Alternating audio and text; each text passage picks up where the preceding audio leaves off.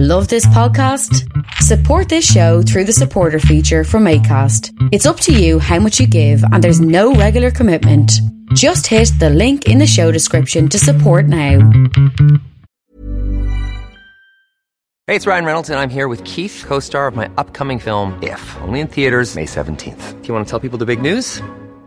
All right, I'll do it. Sign up now and you'll get unlimited for $15 a month and 6 months of Paramount Plus Essential Plan on us. MintMobile.com/switch. Upfront payment of $45 equivalent to $15 per month. Unlimited over 40 gigabytes per month. Face lower speeds. Videos at 480p. Active Mint customers by 531.24 get 6 months of Paramount Plus Essential Plan. Auto renews after 6 months. Offer ends May 31st, 2024. Separate Paramount Plus registration required. Terms and conditions apply if rated PG. When you're ready to pop the question, the last thing you want to do is second-guess the ring. At BlueNile.com, you can design a one-of-a-kind ring with the ease and convenience of shopping online. Choose your diamond and setting. When you find the one, you'll get it delivered right to your door. Go to BlueNile.com and use promo code LISTEN to get $50 off your purchase of $500 or more. That's code LISTEN at BlueNile.com for $50 off your purchase. BlueNile.com, code LISTEN. Please consider supporting Black Women United YEG for the protection and advancement of black women and girls in Alberta. You can learn more about them at bwunited.ca. They are always looking for donations and volunteers. So please, again, support Black Women United YEG for the protection and advancement of black women and girls in Alberta. Again, that website is bwunited.ca.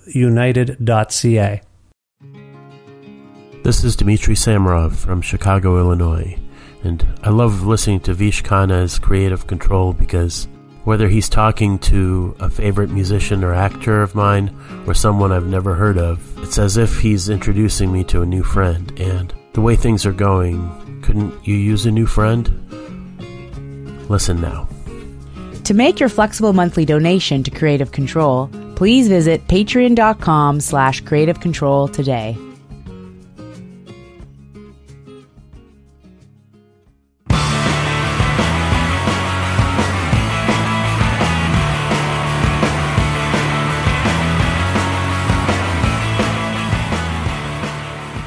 Cloud Nothings is a wondrous, noisy rock and roll band who originally hail from Cleveland, Ohio.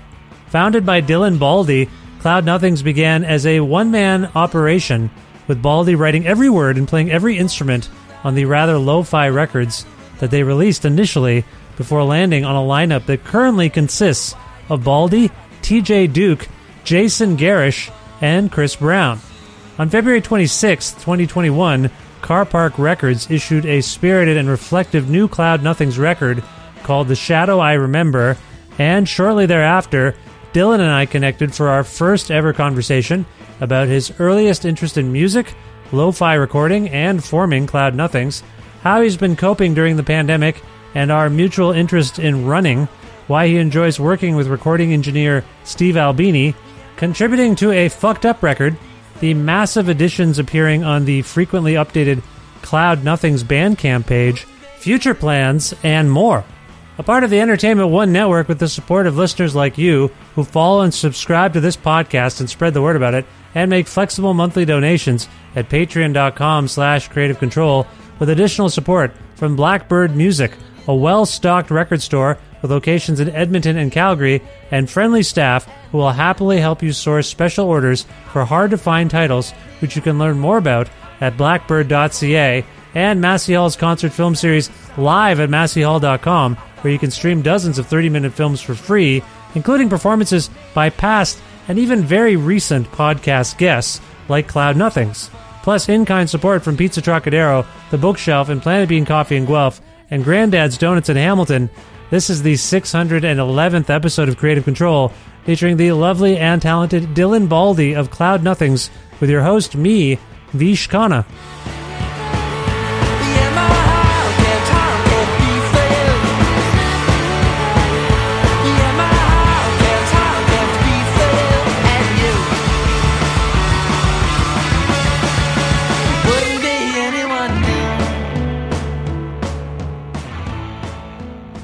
Hi, Dylan. How's it going? It's going pretty good. Yeah. How about you? I'm not bad. I'm not bad. Thanks for asking. Where in the world are you? I am at home in Philadelphia. Yeah. Now, how long have you lived in Philadelphia? Just about 2 years. Yeah, maybe a little more. Yeah. And you're from Ohio, is that correct? I am. I grew up, for the most part, in Cleveland, Ohio. Yeah. Now, what drew you to Philadelphia, first of all? 2 years in Philadelphia, it's almost a song right there. Why? 2 years in Philly, yeah, like the saddest country song. Yeah, most boring travel. I drove 8 hours, once. But yeah, I think I came here, or I know I came here, because my partner and I have been dating for like 7 years now, but it was a long distance scenario for almost all of that time. And 2 years ago, she was like, "Can you just move here?" And so I finally did. Yeah. So in your had you played Philadelphia before? Had you visited the city often enough to get a sense of what you were in for? We play it fairly often in the band, or on touring, but I didn't really have like a full grasp, I feel like, of what the city was like, until I started coming and visiting her pretty often. Yeah. And that, so I kind of developed a little familiarity with it. Yeah. Are you liking it okay? Yeah, it's obviously not. It's fine for the last year. It's fine. I'm ready for, it'll be nice when it's more of a city again. Yeah. Have you been able to visit Cleveland over the last year or so as we're speaking? No, I went once because we had to like film a pretend gig to like do like a live stream thing, and everyone else lives in Cleveland, so it was easier for me to just, go there and be careful for like 3 people to come here and try to work that out. Yeah.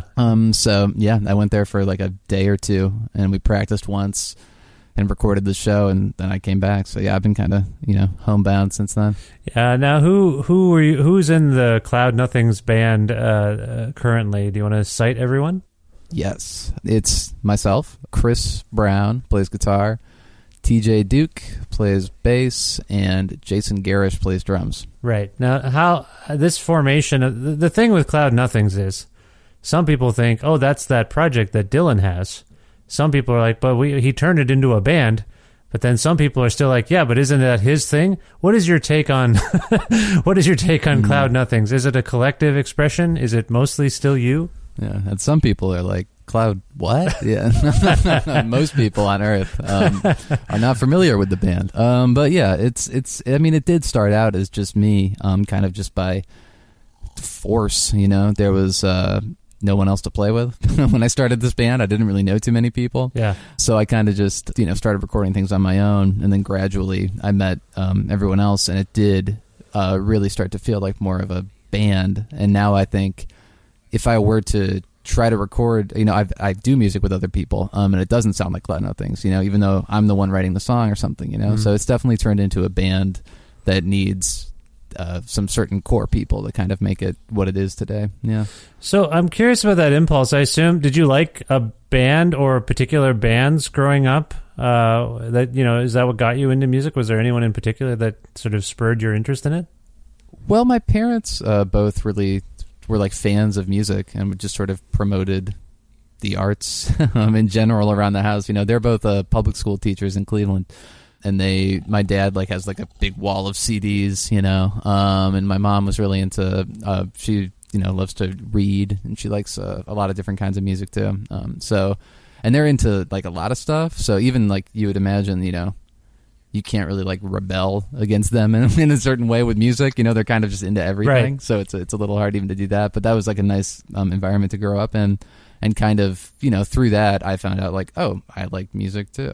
So I just started playing and, getting into it through basically just it being around all the time. Yeah, but were there any particular artists that you enjoyed? Like, I appreciate that they fostered an environment where you felt like you could like music, and that maybe music was something you could take up potentially. I'm gathering that's what you're saying, but were there any particular artists at the time where you're like, yeah, I could maybe do that? I mean, at the time I started Cloud Nothings? No, even more formative than that, because I think there's I don't want to get into a superhero origin story about you here, but there often is a little bit of inception that goes on. Like I was just telling the story the other day. I still remember my first sense memory of really consciously listening to music was my cousin played me like a Beatles compilation, and then I was like, oh, what is happening? And then I view that as that if I have an origin story, it's that that sent me down the path of seeking out other music, reading books, watching documentaries. Like, I wanted to know more about what this was. Did you have anyone like that or any records like that? Well, I kind of remember like the first, I think the first, I mean, I was into just like sort of general like classic rock because that was the majority of what, you know, my parents would listen to. So that was coming in. But I think the first like CD I bought, I'm pretty sure, was something by They Might Be Giants. And I do remember really getting into that band. So maybe that kind of planted the seed in some way. I don't know that I listened to them and thought I could do this. But I do remember being particularly into that band at like a pretty young age. Yeah. Okay. Before I continue, is there a dog snoring or are you shuffling cards? There's like a weird sound that comes in intermittently. Yeah, there's a dog next to me. I can't do anything about her. Because, we adopted this dog recently after fostering her, and she has no nose or like nostrils. Oh. So it's just like teeth there. You know, you don't see, there's nothing, no like sort of lips or whatever dogs have. It's just like teeth. And her name is Lavender. You can find her on Instagram at Lavender Town Dog if you want to see her. Okay. But so she does this like like insane sound all day and night because she really just can't breathe. You know, it's kind of the thing like a pug or something would do, but more pronounced because there's just no nasal passages there for her. But she got a CAT scan a couple days ago, and they can do a surgery, it turns out, where they can widen her nostril and kind of do a little adjustment to like her palate, and that will make it easier for her to breathe. Congratulations. She's on the mend. That's great. Great to hear. I just want to be clear. I'm not complaining. I was just curious because it's I mean, it's a weird sound. I don't blame you. Yeah. I couldn't tell if you were snoring while you were talking. Like, am I dreaming this? Is one of us just having a dream? And anyway, I want to get back to They Might Be Giants, whom you mentioned. Sure. They Might Be Giants, a duo ostensibly with auxiliary players, I believe. I think that's that's not exactly true, but I think that's it's like a core. It's a core, guys. A core two guys. My question stems from your impulse to do everything yourself, and maybe you can sense where I'm going here. I wonder what it was about music that made you think, particularly liking a band, what made you think, I should just do all of this myself? I should play everything myself. I shouldn't have other people involved. I know technology might be a factor here. I think maybe a challenge to yourself, but if you can, elaborate upon that. What was the impulse to try to do most of, early on with Cloud Nothings, to do things by yourself? Well, a big part of it was straight up not knowing other people who would want to play that kind of music with me or like music at all. You know, it wasn't so much that I like was, you know, very, I had to do it alone. You know, I probably honestly would have preferred to do it with other people. But I just really, especially at college, I was kind of that's where I started doing this. I went to college for like 3 months, and I would come home every weekend, basically, because I didn't really get to know anyone at school. I would just like come home to my parents' house and just make these songs alone. And that was kind of how I spent my time at school, you know, not going to classes and then coming home and making these songs. So, yeah, it was kind of just by force in a way. You know, I had no choice in my head. I was like, I want to make songs and stuff, and I want to like have a band, but I don't have a band, so I guess I'll just do all this alone. Yeah. Does this speak to any aspects of your acumen to make friends, your social decorum? Like, are you just like, I do not like people, or were you shy? You're in Cleveland. There's the goddamn Rock and Roll Hall of Fame there. There should be some musicians hanging around even out front. Why do you feel like you weren't able to meet some people? I think it was more that I didn't know like how to go and like meet people playing music, you know? I had friends, but they weren't musicians. Yeah. They were just friends who didn't play music. Simple as that. It's like a circumstances situation.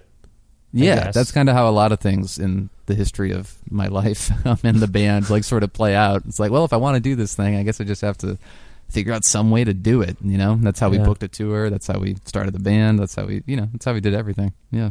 So let's home in on this, though. Like, how do you get to the point how old are you when you start making your own music, building it from the ground up? How old are you around that time? Probably like 16, 17, yeah. 16 or 17. So is there anything going on in the culture, maybe DIY sensibilities, anything going on that makes you feel that empowers you to think, yeah, I can play the drums, I can play everything myself, and it'll sound good. I'll mix it all together. Like I'm just trying to get to your psyche at that time. Like, what was going on that made you think you could do that?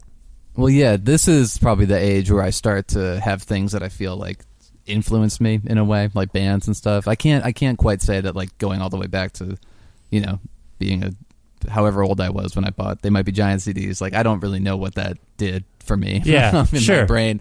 But at this point, when I'm 16, 17 or something, and it's like 2007, 2008, I started getting into basically finding out about music that was super. There's like a big kind of lo-fi thing going on around that time, and it was actually like becoming, in an underground way, like popular. So I started finding out about all this music around then, and it was a lot of West Coast stuff. There was a lot of bands like Eat Skull, and who else? There was stuff in Ohio too. Times New Viking, I think, started around then.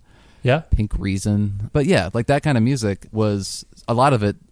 Is just one person kind of making stuff on their own with whatever's available at hand, and it sounds bad. And that was like kind of inspiring to me to be like, well, if these people are making music that sounds like this, and like someone online or something is writing about it, and I like it, maybe I can do that too. Okay. And in terms of sort of your aesthetic, do you have a sense of where was it any of those bands, like their sound that maybe inspired yours in any way? Yeah, definitely. Well, a lot of those bands wrote what were essentially just like pop songs in a way, but just like filtered through this layer of like unlistenable recording equipment in garbage noise. But beneath all that, there was like a nice song that it could have been a Beatles song or something, just like a pop song. Yeah. And I liked that kind of obfuscation of the song.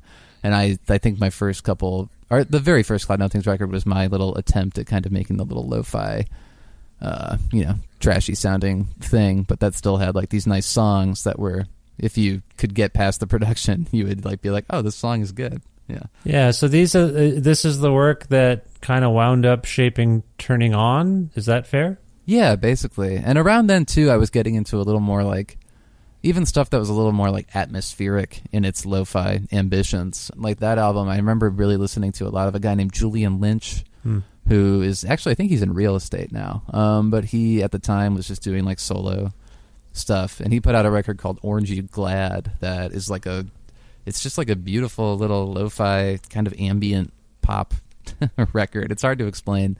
But I remember really like listening to that a lot too, and being like, well, this is just one guy doing these like complicated arrangements, Let me try this. Yeah. I think like you, I'm drawn to the notion of, I don't want to say distorted because that has a guitar connotation, but like, I like the notion of something having an infectious quality to it, a pop quality to it, but it's kind of mired in a mess. It sounds kind of corrosive or caustic or something. That I kind of know where that comes from. For me, do you know where that comes from for you? Like this notion of, I want to put something across that gets in people's heads, but I also want it to give them a slight headache. I want them to be just a little unsettled by the way it's packaged, if that makes any sense. Do you know where that kind of comes from for you? For sure. Well, for me, that just feels more realistic. It feels more like, and when I hear something like that, I can hear almost like the act of creating it in a way, more so than I do with something that's like very pristine and clear. That stuff kind of hits me as just like it's like buying a toothpaste or something. It's like, this means nothing to me, and I guess I have to do this. And it's just, it's just this thing that exists, and I guess I'm gonna deal with it whether I like it or not. But yeah, hearing this thing that is kind of like, you got to put a little bit of effort into it, kind of like you have to do with things that are actually worth doing in, life. I think I like that philosophically about that kind of music. Yeah. So you begin your trajectory ostensibly on your own. When do other people start to enter the picture, and when do you start to find some kindred spirits in the type of art and music you want to make? Pretty much right after I had made like one Cloud Nothings album, and it was some guy on this was MySpace times.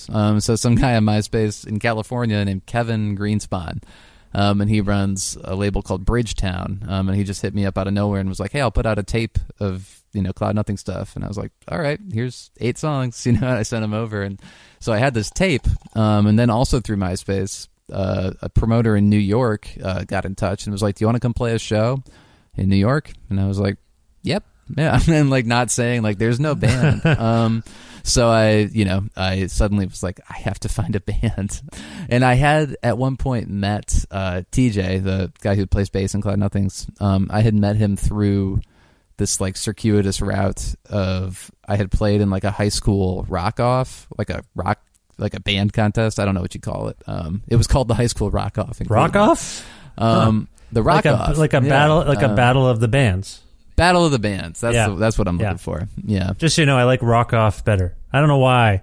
It's vaguely references masturbation somehow, or at least coming, and I like that part of it. And then just better than Battle of the Bands is such an unsavory, connotation for me. So Rock Off. You had a Rock Off, and then what happened? Yeah, there was a minor Rock Off, and we absolutely nobody liked this band I was in, except for one guy. This guy Eric Schulte, who is kind of like a little Cleveland like indie pop guy, and he was judging the thing, and I guess my band was just really strange. I don't even really remember it, but he was friends with TJ and told TJ like, hey, you gotta like meet this guy like who did this weird thing. So I met TJ through that, and ended up being like, hey TJ, can you play bass on this thing, because I have to go play a show and I need a band. Yeah. And so I got TJ knew Jason, our drummer, and then they both kind of knew our original guitarist Joe, so it just kind of formed through that. Yeah. So what was it like for you to give your songs over in a sense to these people, these people you met through? It's interesting. So your music just became a calling card for friends. That's kind of funny in itself, or interesting, isn't it? Mm-hmm. Like, did you have that? Some people, the worst of us sometimes make music for the worst reasons. It's they want to meet women, they want to make money, just like stuff that clouds maybe their musical judgment or their artistic judgment. But it sounds to me like you had none of that. However, one of the offshoots is you went from not knowing people to knowing people. So I like hopefully I'm not reading too much into that, but I like the notion that you made music in isolation and it became social. It made you maybe a little social. It made you friends. Do you ponder that? Does that fascinate you? That music has brought you, connected you with all these people, fans, people like me? Well, yeah, that's the point in my mind. That's like the whole reason to do it. To build some kind of community around this thing that is, important to me. Yeah. And that's how even I was saying, like, I had friends who weren't musicians, in high school and stuff, but I became friends with them just by basically talking about like, oh, do you like this band? That's like how I made friends in school. Right.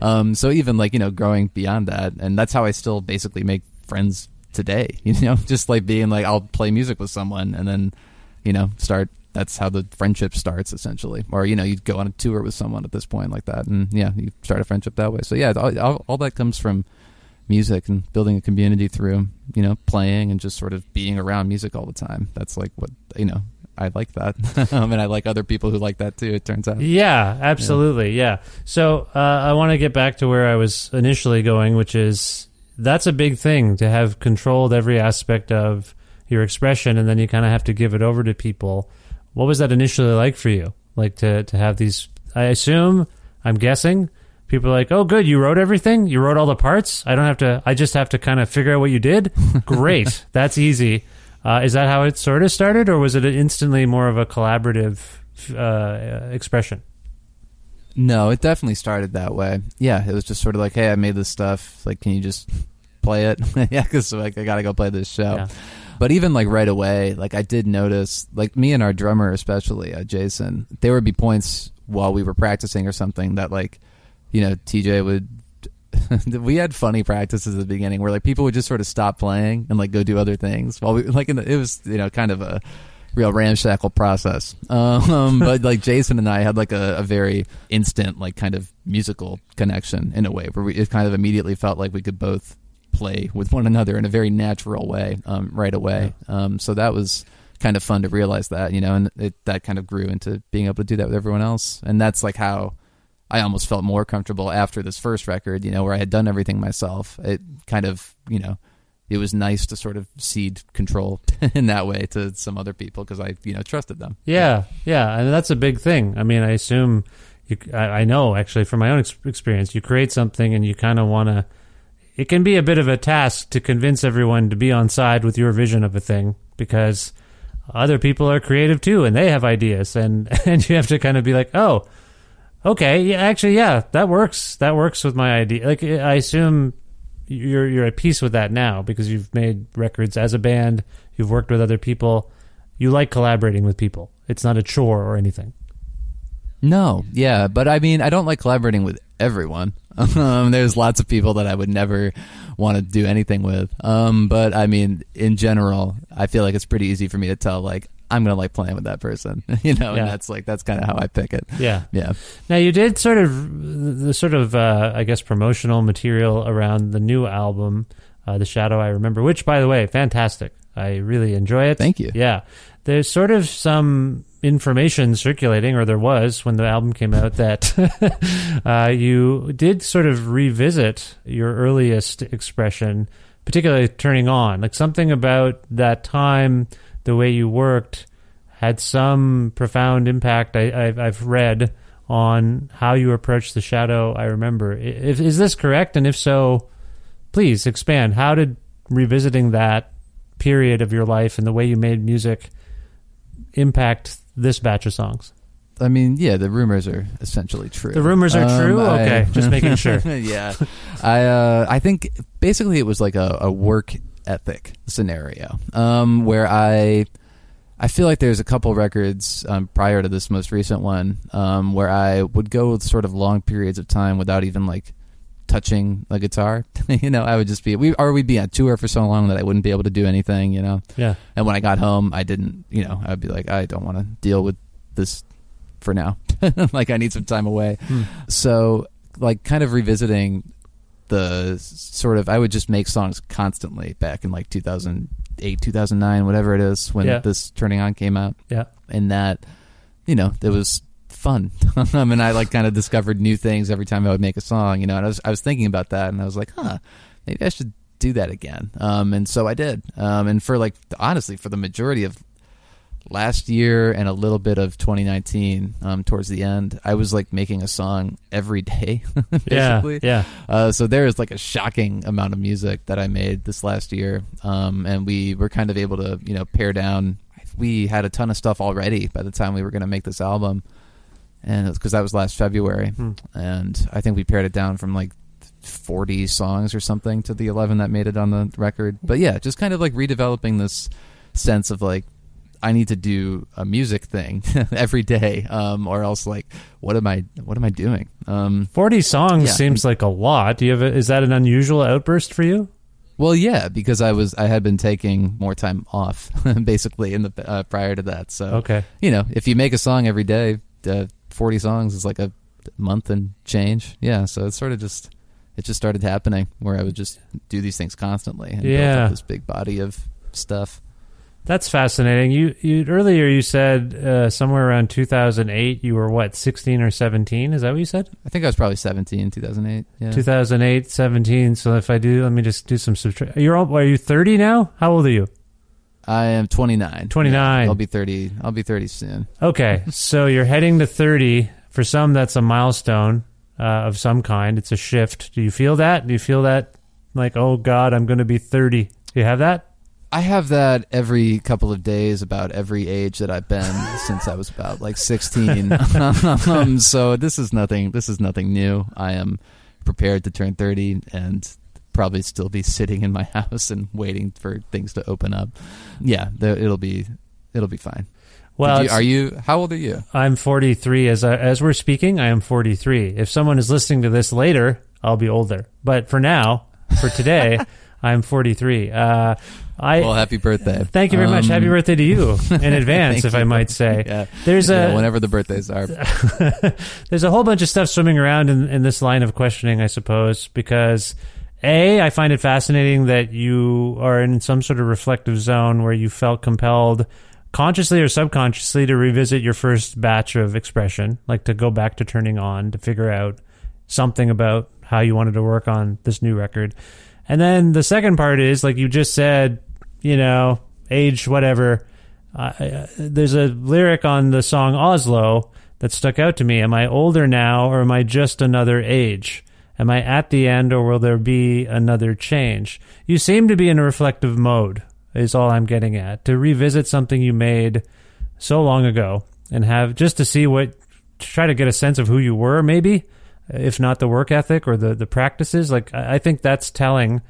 So that's why I'm not trying to psychoanalyze you here, but do you feel a little like you're reflecting on your past with this record, and maybe just these days? Is that something that you have a sense of? Yeah, I mean, I do that constantly. Ever since for a long time now. That's kind of been my general mode of just like how my brain functions. I'm always kind of I obsess over minute details of the past and possibly of the future, and of and trying to I just think about it a lot, and trying to be like the current version of me feels very important at different stages for whatever reason, and trying to just be like, who am I right now? And that's like trying to figure that out through either like, reflecting on the things I have done, prior. And I don't, I just mean like my life since then, how I envision a future for myself also, and trying to combine both those things into just some sort of standard current me. Yeah. Well, so many of us have had this existential angst over the last year or so since the pandemic really came on, Like, I think a lot of us are like, not only who am I, what am I doing, but also what are we doing? Why are we behaving like this? Like, the things we do, I should, before I get into this, have you learned anything about yourself during this pandemic that has stuck out for you? Or learned anything about the way you're meant to behave, or we're meant to behave? Like, where you're like, what the hell? Like, remember when we had to do all that stuff? Why did we do all that stuff? Are we going to have to do that stuff again? Have you had those thoughts? Have you had those thoughts at all? No, because I liked what I did. I was like, I enjoyed touring. I enjoyed playing music with people and, seeing people and things. And I've never had a single moment of being like, what, am I supposed to do that again after, I see that people saying that all the time online and stuff too. And like, through many different, avenues of work, not just people who play music. But it makes me sad, but it's also kind of hopeful, that these people maybe had that kind of internal realization where like, oh, I needed a break from life to kind of realize I'm going in the wrong direction here, So if everyone has their own little existential crisis, maybe the world will somehow be a better place after all this is said and done. Yeah. Yeah, you hope so. But when I listen to what you're singing on this new record, and if I ponder the lyrics, like, it does seem to me that you're questioning a lot of stuff here and wondering, and also just, I don't know, pondering what life is, what it means, how long it lasts, these sorts of things. Is this kind of stuff on your mind, or was it? Yeah, I mean, that stuff is, again, on my mind constantly. Always. And almost in a way of like, writing about it in songs is almost an attempt to avoid obsessing over it day-to-day life-wise, so I can like just like have some little thing I do where I can just like get that little thought out and be like, that's gone now. Yeah, I can get rid of that from my head for a second, because the lyrics on all the records kind of are essentially about what you're talking about. It's not like it hasn't advanced too far, because it's not like there's answers to a lot of the kind of questions I raise and things like that. It's just me asking them in different words and in different ways. So yeah, it's stuff that I constantly think about. And if I didn't have some little artistic, outlet to get them out there, that's my way of discussing it, basically. Like putting it in this song and letting other people hear it and think what they will about it, I guess. Yeah. You say there's no answers after going through writing exercises like this or singing them, which, I mean, I think singing something also changes what you've written, changes the meaning, the way you emote, the way you express yourself. There's no answers per se. Wait, let me just reframe that. Are there no answers for us, or in clearing, like you're doing a neural pathways thing here. You're writing stuff down that's on your mind, and that does something to your brain. Okay, I've excised this a little bit, or I've figured it out a little bit. I've articulated my thoughts and feelings about something. Your brain says, okay, you're done. You're done pondering that a little bit. It's there, but you're kind of done. So there's not answers maybe for us unless we read into them, of course, but do you feel better after doing these things? Do you feel like I'm at peace with some of these thoughts and feelings? For a time, yes. Until they creep back in. But I think I kind of do that in a lot of different aspects of my life, where every couple of years or something, I'll be like, why do I have all this stuff? And I'll just like sell a bunch of my shit. And be like, all right, now I feel better. Right. Or I'll, how else do I do this? I guess that's a big one. That's like a lot of people don't really do that. No, you sound like a declutterer. In a way. All of the material stuff, like the physical. I don't know why. My mind, when you said that, I thought of records for some reason because I have too many records. I've been buying. That is something I try to get rid of. Every couple of years, I'll do a little like, do I really need all these? Yeah. I'll keep a couple, or not a couple, but Yeah. And sell a bunch. But that's good. That's healthy. You're conscious of the clutter. You're not just letting it pile up. And then maybe that's the same as the thoughts in your brain. Maybe, I don't know. It kind of is. And even this last year, I think I've been extolling the virtues of this in like every interview I've done for the last couple of weeks here. Yeah. But I got into like running, like long distance running, because that almost feels like it kind of like resets your brain in a way. Yeah. If you do it like first thing in the morning and you run far, it kind of is just like whatever was bothering you, I guess, in the morning just kind of like fizzles out, and you can kind of just start your day at like this, kind of almost exhausted blank slate kind of thing. So I liked that about running. Yeah. The thing with the running is, because I only started it in the last few years myself to deal with anxiety and also just to do some exercise. But I used to find, because I have day jobs, that if I didn't do it when I normally did it in the morning, I'd feel bad about myself the whole day. And I would try to make myself do it later, but then by that point I have children, we have food to cook, we have all this stuff, and I would lose it. But because of the pandemic, if I didn't have a good sleep and I'm like, I don't feel like doing my run, I wait a few hours and I can do it. I can do it later because I've done my work and there's time, and I just make time to do it. Nothing, what I'm doing a lot of, because I'm calling you from Edmonton, Alberta, where my family and I moved last January of 2020. And then the world collapsed. So sorry. I blame us for moving from Ontario. I really think you caused it. I think maybe somehow like the whole world stopped when we couldn't enjoy stuff in Ontario anymore. Like, I think that's not a coincidence. But anyway, I run the stairs in my house. I go from the basement to the top floor, and it's like a column. It's 4 flights of stairs, I guess. You know what I mean? So I run that. And I do it, and I do a little other stuff. It's good. I don't have to go out, put on my winter stuff, and slip on the ice. I just do it in my house. And to your point, I'm sorry to take up so much time, but to your point, I think it really does help. And whenever people say I can't sleep, I'm stressed out, I say, have you tried running? Because all that nervous energy and anxiety or whatever you have, you might burn a bit of it by doing a run. Is that what inspired it to some degree for you? I think so. Yeah, that, and like I before running, I was into like I would bike really far. I would just get on like my bike and just ride very far. And on this one trail in Cleveland, it goes for a long time. So I would do that every day. I've always kind of like having a little like, I guess it's a morning routine in a way. But it does kind of just like empty the. You're starting from empty at that point, and that's nice to have that like to do in the day. Yeah, that's crazy. You do your stairs. That's exhausting. How many times? Well, do you do that? I've set it up. I do it for like 20-25 minutes, and then I do a little. I don't know how far that is. I don't know anything about it. It is taxing, and I am starting to feel it in my knees a bit more than I do when I used to just do my runs, which would be, I don't know. You said long distance running. How long are you running for? Because don't get it twisted. I'm not some marathon runner here. I'm doing my best. But how long, I should say, like how many hours or minutes are you running? Yeah, I got my first marathon in right before the pandemic. Oh, congratulations! And I had signed up for another one that was supposed to be happening at some point last year. I can't remember when, maybe May. Yeah. But obviously, didn't do it. So yeah, I just I keep up a pretty steady practice of just, as if I was training for a non-existent race. I kind of like have this little schedule I keep to. So do you mind because I'm just making small talk about running, because I set the clock on the microwave, and I don't turn it on obviously. And then as I'm running and I'm getting more and more tired, I ask either my son or my daughter to be like, how much time is left? And my daughter doesn't quite understand how the clock works. She's only 6. But my son will be like, 3 minutes. I'm like, okay, I can do this. But I don't know.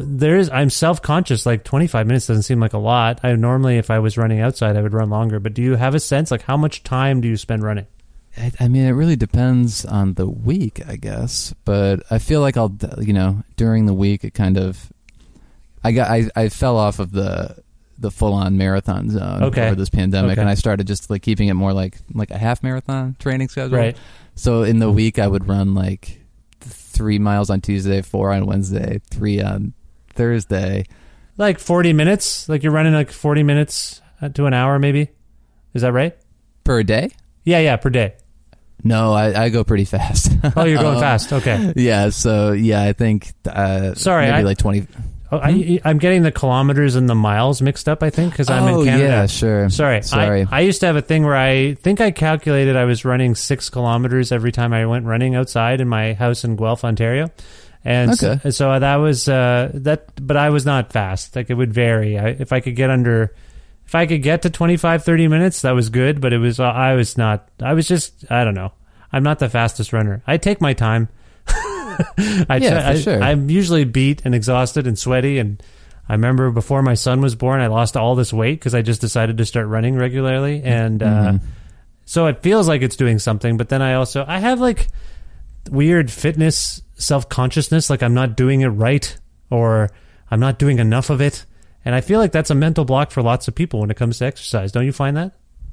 I do, and I kind of treat it the same way I did, like starting the band, basically being like, I got to just do this, I guess, like somehow, and just do it whatever way works. But yeah, I don't know, man. You running upstairs like that, you'll be able to like kick a hole through Canada sometime soon. I don't know. That's insane. That seems much more exhausting than just running. Well, we went for a walk because it is pretty icy and treacherous outside, and I think I will say, because I've been taking the pandemic maybe a bit more seriously than some people.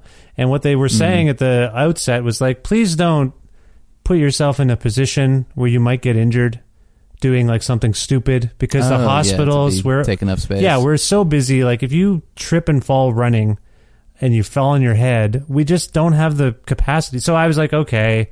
Because we were walking, my family and I were walking in our new neighborhood, and I saw a giant, we're in the forested kind of area, and there's like a giant staircase that goes from a trail all the way up to the street level, and it's like a giant hill. I'm like, oh, maybe I'll just run stairs. And I've never done that before, actually, but it just occurred to me. And then I looked at and then I was like, but they don't want you to fall and trip. I'm not going to fall in my house, probably, although my mom said that, don't fall. Please don't fall on the stairs. And she might have a point. But yeah, I appreciate that you're encouraging me. I feel like you're encouraging me, and I appreciate that because my wife has too. She's like, no, I think the stairs is probably more strenuous than you think, and probably doing more good. But my knees are a little sore. I'm not wearing shoes. I'm running barefoot. Is that bad?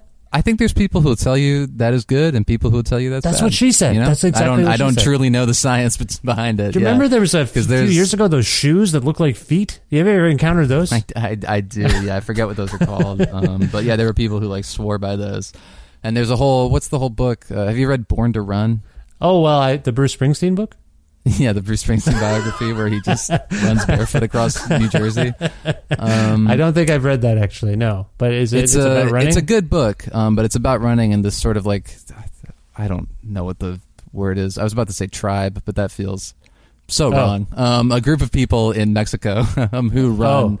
It's like a small clan of people who go back however long, but they've just been running and running and running, and they're like the fastest people in the world, basically. And running is a huge part of their culture, and they it's just about how, and they all kind of run barefoot, basically, are in these little not sandals made of like sticks or something, imaginary shoe. And yeah, so the book kind of, it's about like their, how incredible that is, and then kind of strays into like a little bit of, is barefoot running good? So it's a good book. It's like a fun kind of fast read. It's something you would buy at like the airport, you know, if you're like, I forgot a book and I got to like go on a long flight, like maybe you'd pick up this book. It's like, or that like kind if of quality. if you're late for your flight and you're looking for pointers to get to the terminal, you'll pick up the book and then be like, I gotta catch my flight, running to the gate. Yeah, take your shoes off and run. Yeah. This book seems good. I probably shouldn't have stopped to get it, but still. And then you make it there. Yeah. Well, I appreciate all of this because like I just assumed there was part of me like I end up sweaty, you know, worn out from it. I sleep better.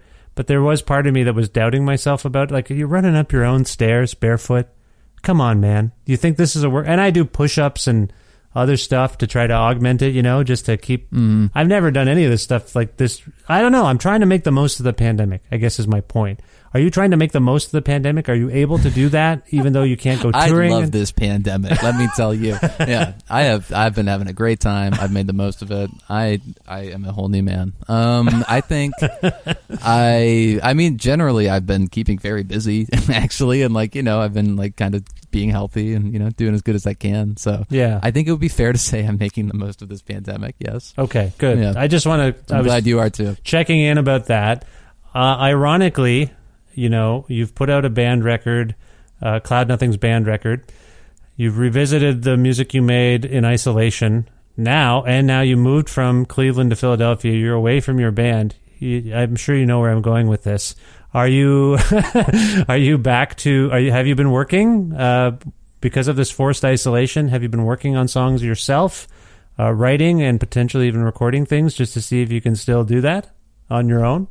Well, yes, I have. I have been, and we actually have a ridiculous amount of material we've released all over the course of this pandemic. We put out 2 full-length records, and we do like an EP of 4 songs every month that we give on like Bandcamp to people who subscribe to it. So it's just me writing everything and playing everything, and I send it to our drummer Jason, and he can record the drums at his house, and he'll send it back to me. I'll re-record everything on top of his drum track and sing on it, send it back to him, and he'll kind of like mix it. And then we have a friend in New York who masters everything, and then that's been our process for the last year. That sounds like, you know, that sounds like a lot of work. Is it as much work as that sounded like?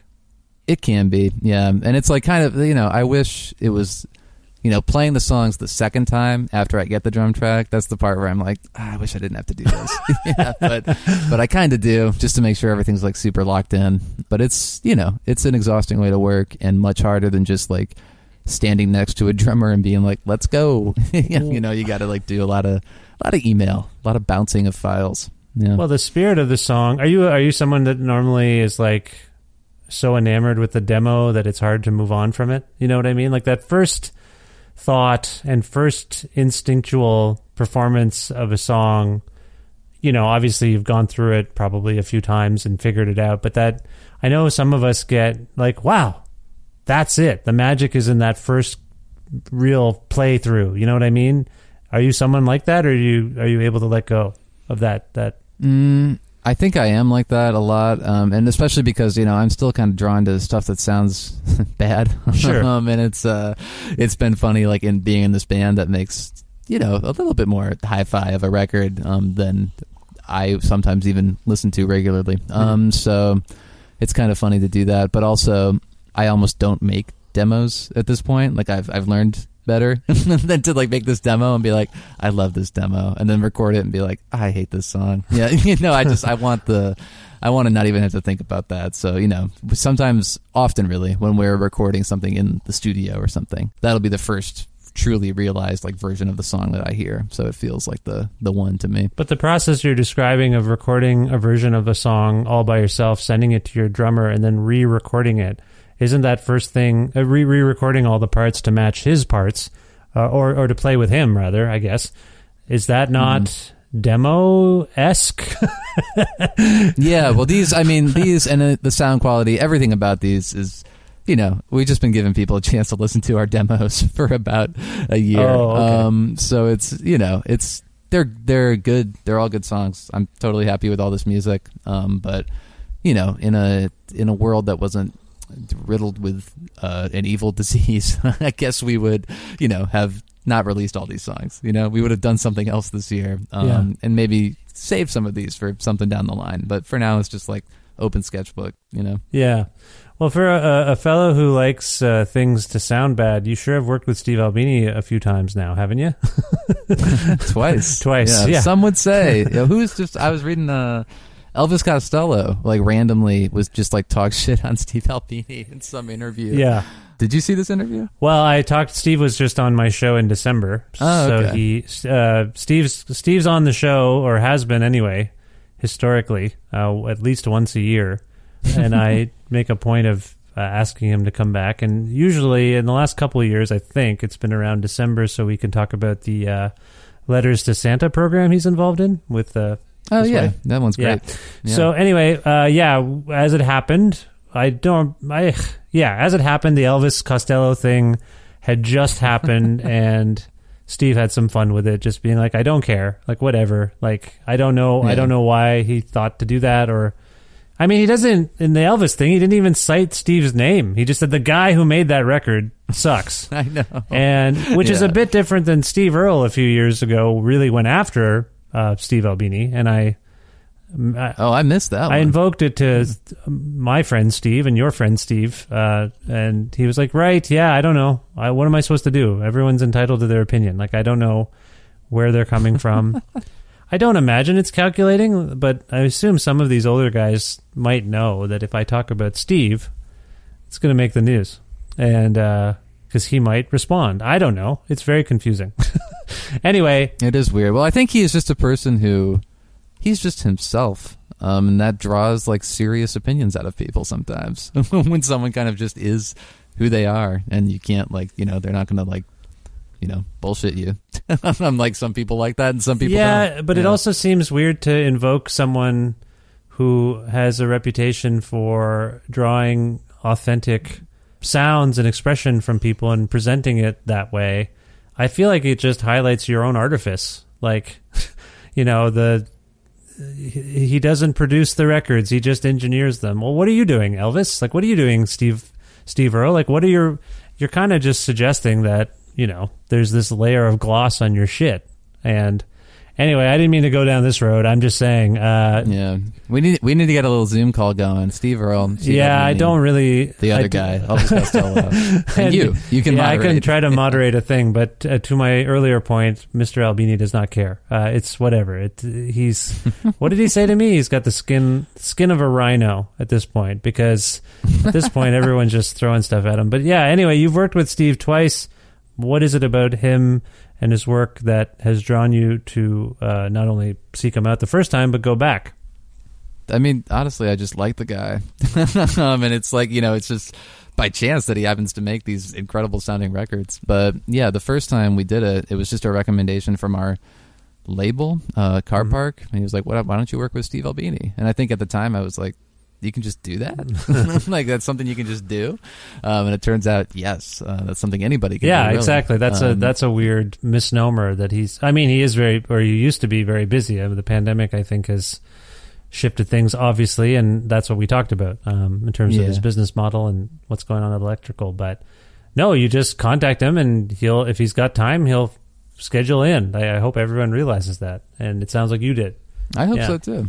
Yeah, well, we figured it out. And he had some time, and we went there and recorded. And I was like, maybe I was 20. I was 19 or 20 when we did it, so I was just a little like freaked out, But he was super nice then, and really easy to work with, and it kind of just felt like he reminded me of people I know in Cleveland, and it almost felt like going to like your friend's house to do something, but your friend is like a very talented producer with like a very nice studio.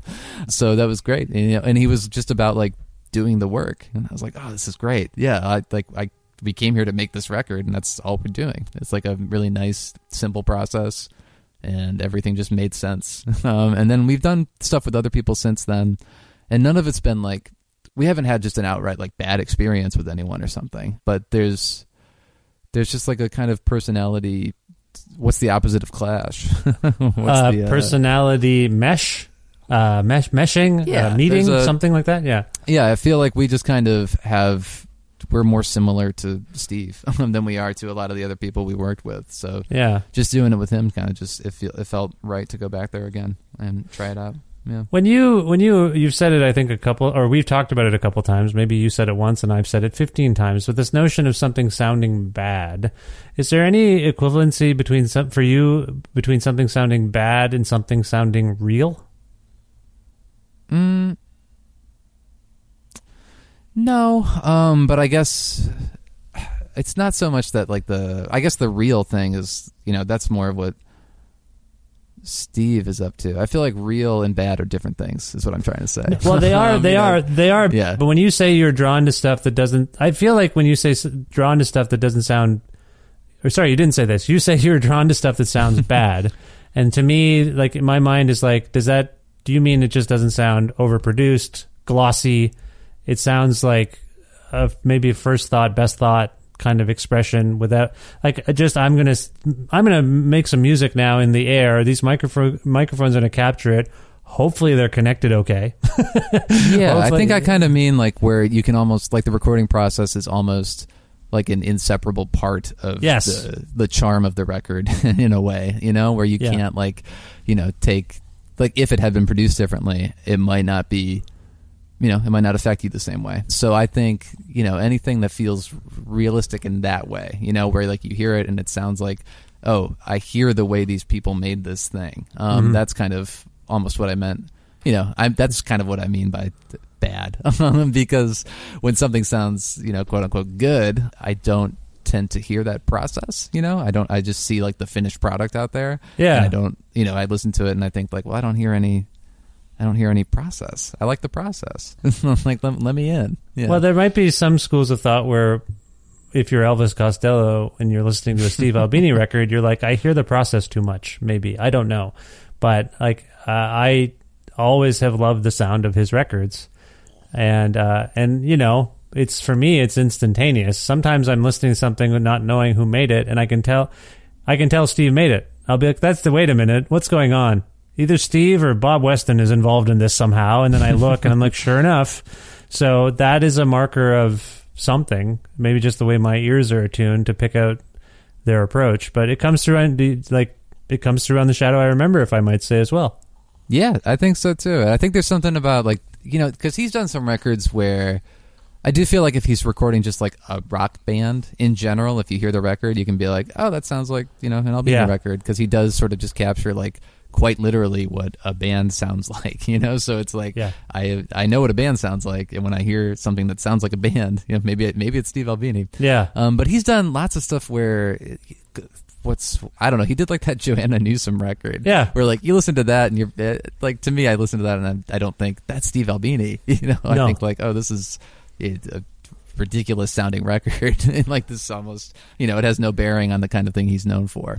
So yeah, I feel like his approach is most visible on, like, the kind of just band playing. That's fair enough, and I would concur for the most part. Yeah, I'm blanking on. You mentioned Joanna Newsom, and there's other examples. I think I know what you're getting at, but yeah. Well, anyway, it's great. It's great that you two connected and are keeping connected, staying connected. I must ask, like, it sounds like you're very busy and trying to stay busy. What's sort of next for you and Cloud Nothings at this point? Yeah, well, theoretically, people are starting to say, like, people are touring in the fall, so we'll see about that. Yeah, I have no idea what to think about anything along those lines. But I was just G-chatting with my friend Mike Halichuk, and he suggested that Cloud Nothings and Fucked Up were supposed to do a tour together. We were, at some point last year, but couldn't. Yeah, because he said it was canceled because of the pandemic. But perhaps if things align, maybe you have a relationship with Fucked Up. You've collaborated with them, even. Is that correct? We did, actually. Yeah, that sort of.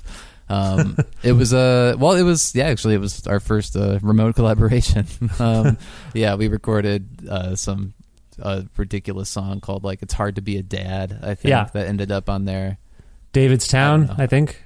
David, that's what it was. Yeah, just like their covers album, our fake covers album. Right. Yeah, it was some conceptual thing that we played a part in a long time ago. So we see them. We see Sandy kind of often whenever we're in Toronto. I think saw Damien not that long ago. Yeah, we'll see. Like, they'll just sort of like be around sometimes, and we'll be like, "Oh, hey," you know, we just have been like friendly with them for a long time. So the tour would have been fun. I would like to do that. Yeah. Hopefully, it gets rescheduled. Or I assume a lot of rescheduling will be attempted if things do loosen up. I think so. Yeah. Well, we wanted to tour Canada. That's because we only ever did that once. With a band called Japandroids.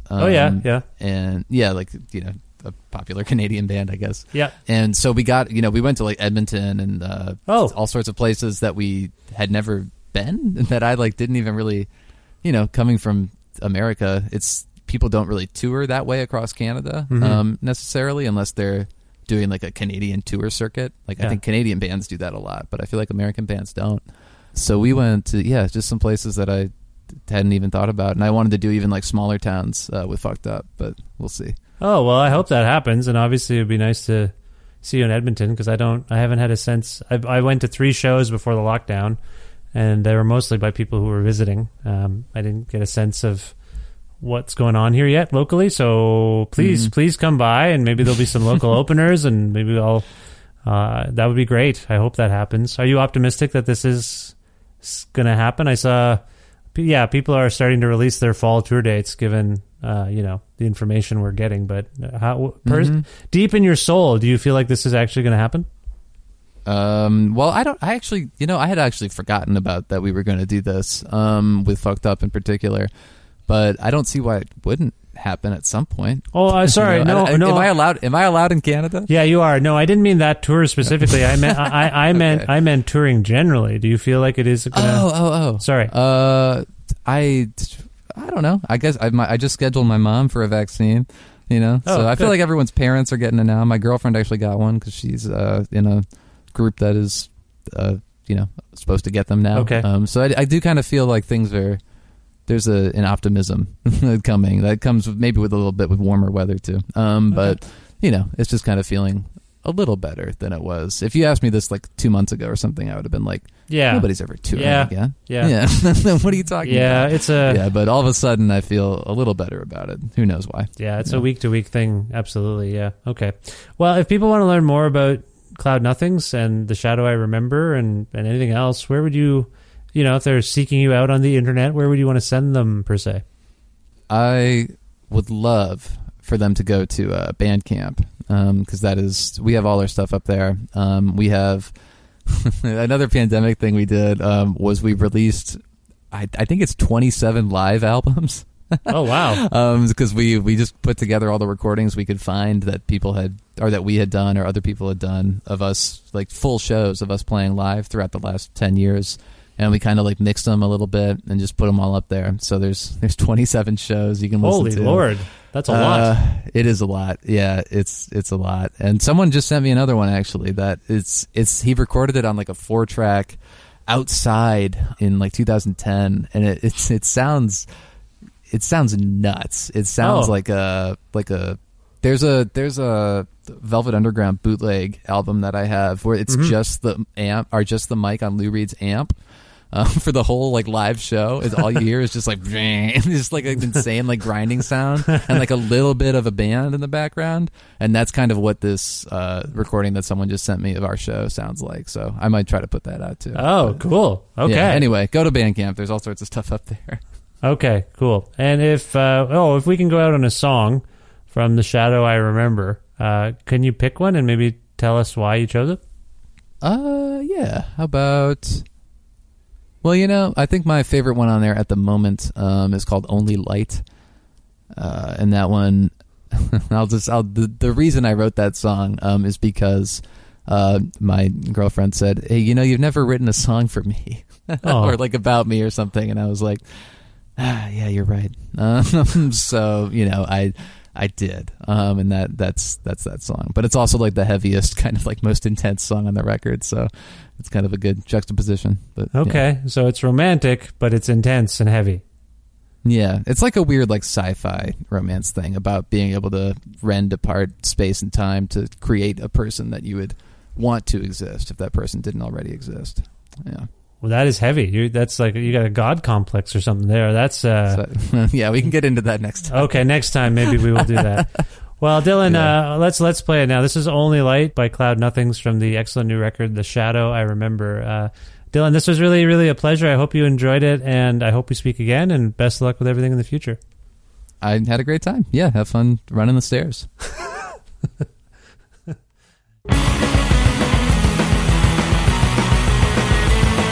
never wanted more, and I would live alright. I never wanted something more than what I could be in this life. If you were never born, if you were only light, if you were nothing more than someone I could hope for me is right, then I would change the world. I would change the world. 'Cause I'm ready for you now, waiting all my life. Oh, I can hardly wait to be the one you need tonight.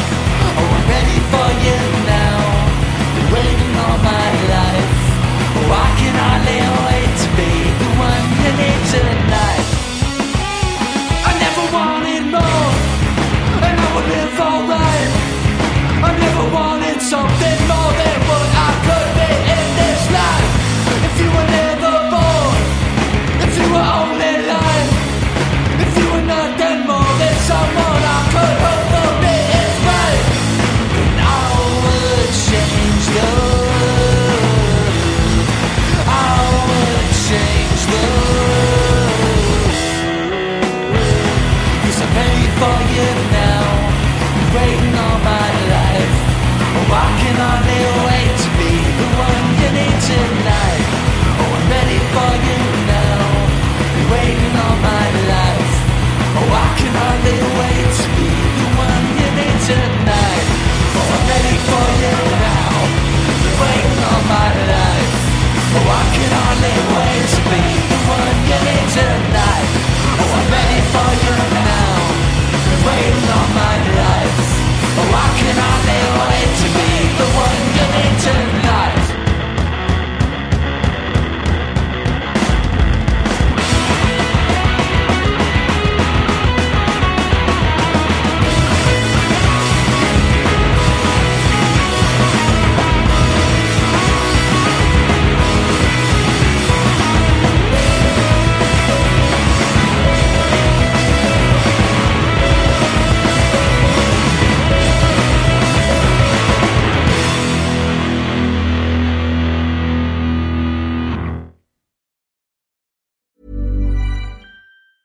There's never been a faster or easier way to start your weight loss journey than with PlushCare.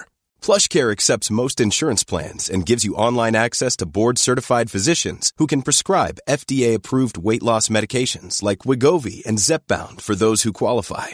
Take charge of your health and speak with a board-certified physician about a weight loss plan that's right for you. Get started today at plushcare.com/weight loss. That's plushcare.com/weight loss. plushcare.com/weight loss. I'm Sandra, and I'm just the professional your small business was looking for. But you didn't hire me because you didn't use LinkedIn Jobs. LinkedIn has professionals you can't find anywhere else, including those who aren't actively looking for a new job, but might be open to the perfect role, like me.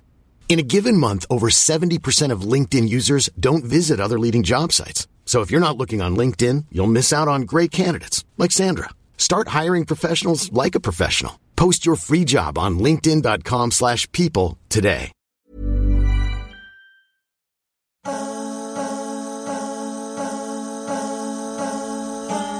Very, very special thanks again to Dylan Baldi of Cloud Nothings for appearing on this, the 611th episode of Creative Control, which is part of the Entertainment One podcast network and available wherever you get your podcasts.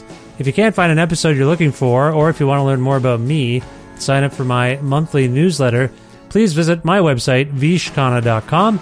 You can like Creative Control on Facebook, follow the show on Twitter at vishcreative, or you can follow me on Twitter and on Instagram at vishkhanna. Please visit patreon.com/creative control to make a flexible monthly donation to sustain the show. $6 or more grants you access to exclusive content, and if you're interested in receiving a Creative Control t-shirt, just message me on Patreon and I'll get you one while supplies last. $6 or more is just one suggestion for extra content. You don't need to do that. It could be $5, $4, $3, $2, $1 a month. Or it could be more than $6 a month. Whatever you feel comfortable with. You can also pay for an annual support subscription. Again, all the details you want are at patreon.com/Creative Control. Thanks again to the fine Alberta record retailer Blackbird Music, which you can learn more about and place special orders at their website there, blackbird.ca. Also thanks to live@masseyhall.com, where you can watch beautifully captured concerts by great Canadian and, I guess, American artists like Cloud Nothings, because there's a Cloud Nothings appearance there on their live@masseyhall.com. Also want to thank Pizza Trocadero, The Bookshelf, and Planet Bean Coffee in Guelph, and Granddad's Donuts in Hamilton for their in-kind support for this show. Thanks as always to Jim Guthrie for letting me use some of his music on the show. You can learn more about Jim at jimguthrie.org. And finally, thank you for listening to this episode with Cloud Nothings. Dylan, Baldy, that was fun. I enjoyed it. And if you liked what you heard, check out the back catalog and potentially subscribe to the podcast so you can keep up to date and figure out what's coming up next. And maybe telling your friends about the show. If you liked it, maybe they'll like it. And that'll help spread the word about it. You know how things normally work. Anyway, that's all I have to say. I will talk to you very soon. Thank you for your support and for listening. Bye for now.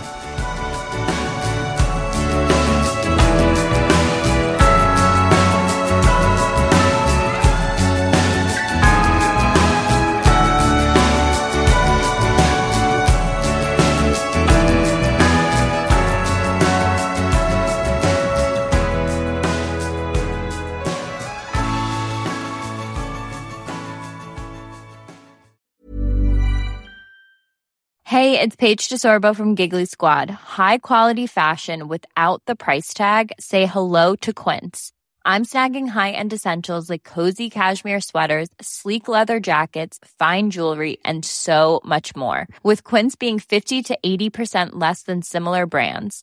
And they partner with factories that prioritize safe, ethical, and responsible manufacturing. I love that. Luxury quality within reach. Go to quince.com/style to get free shipping and 365-day returns on your next order. Quince.com/style. Planning for your next trip? Elevate your travel style with Quince. Quince has all the jet-setting essentials you'll want for your next getaway, like European linen, premium luggage options, buttery soft Italian leather bags, and so much more. And is all priced at 50 to 80% less than similar brands. Plus, Quince only works with factories that use safe and ethical manufacturing practices. Pack your bags with high-quality essentials you'll be wearing for vacations to come with Quince. Go to quince.com/pack for free shipping and 365-day returns.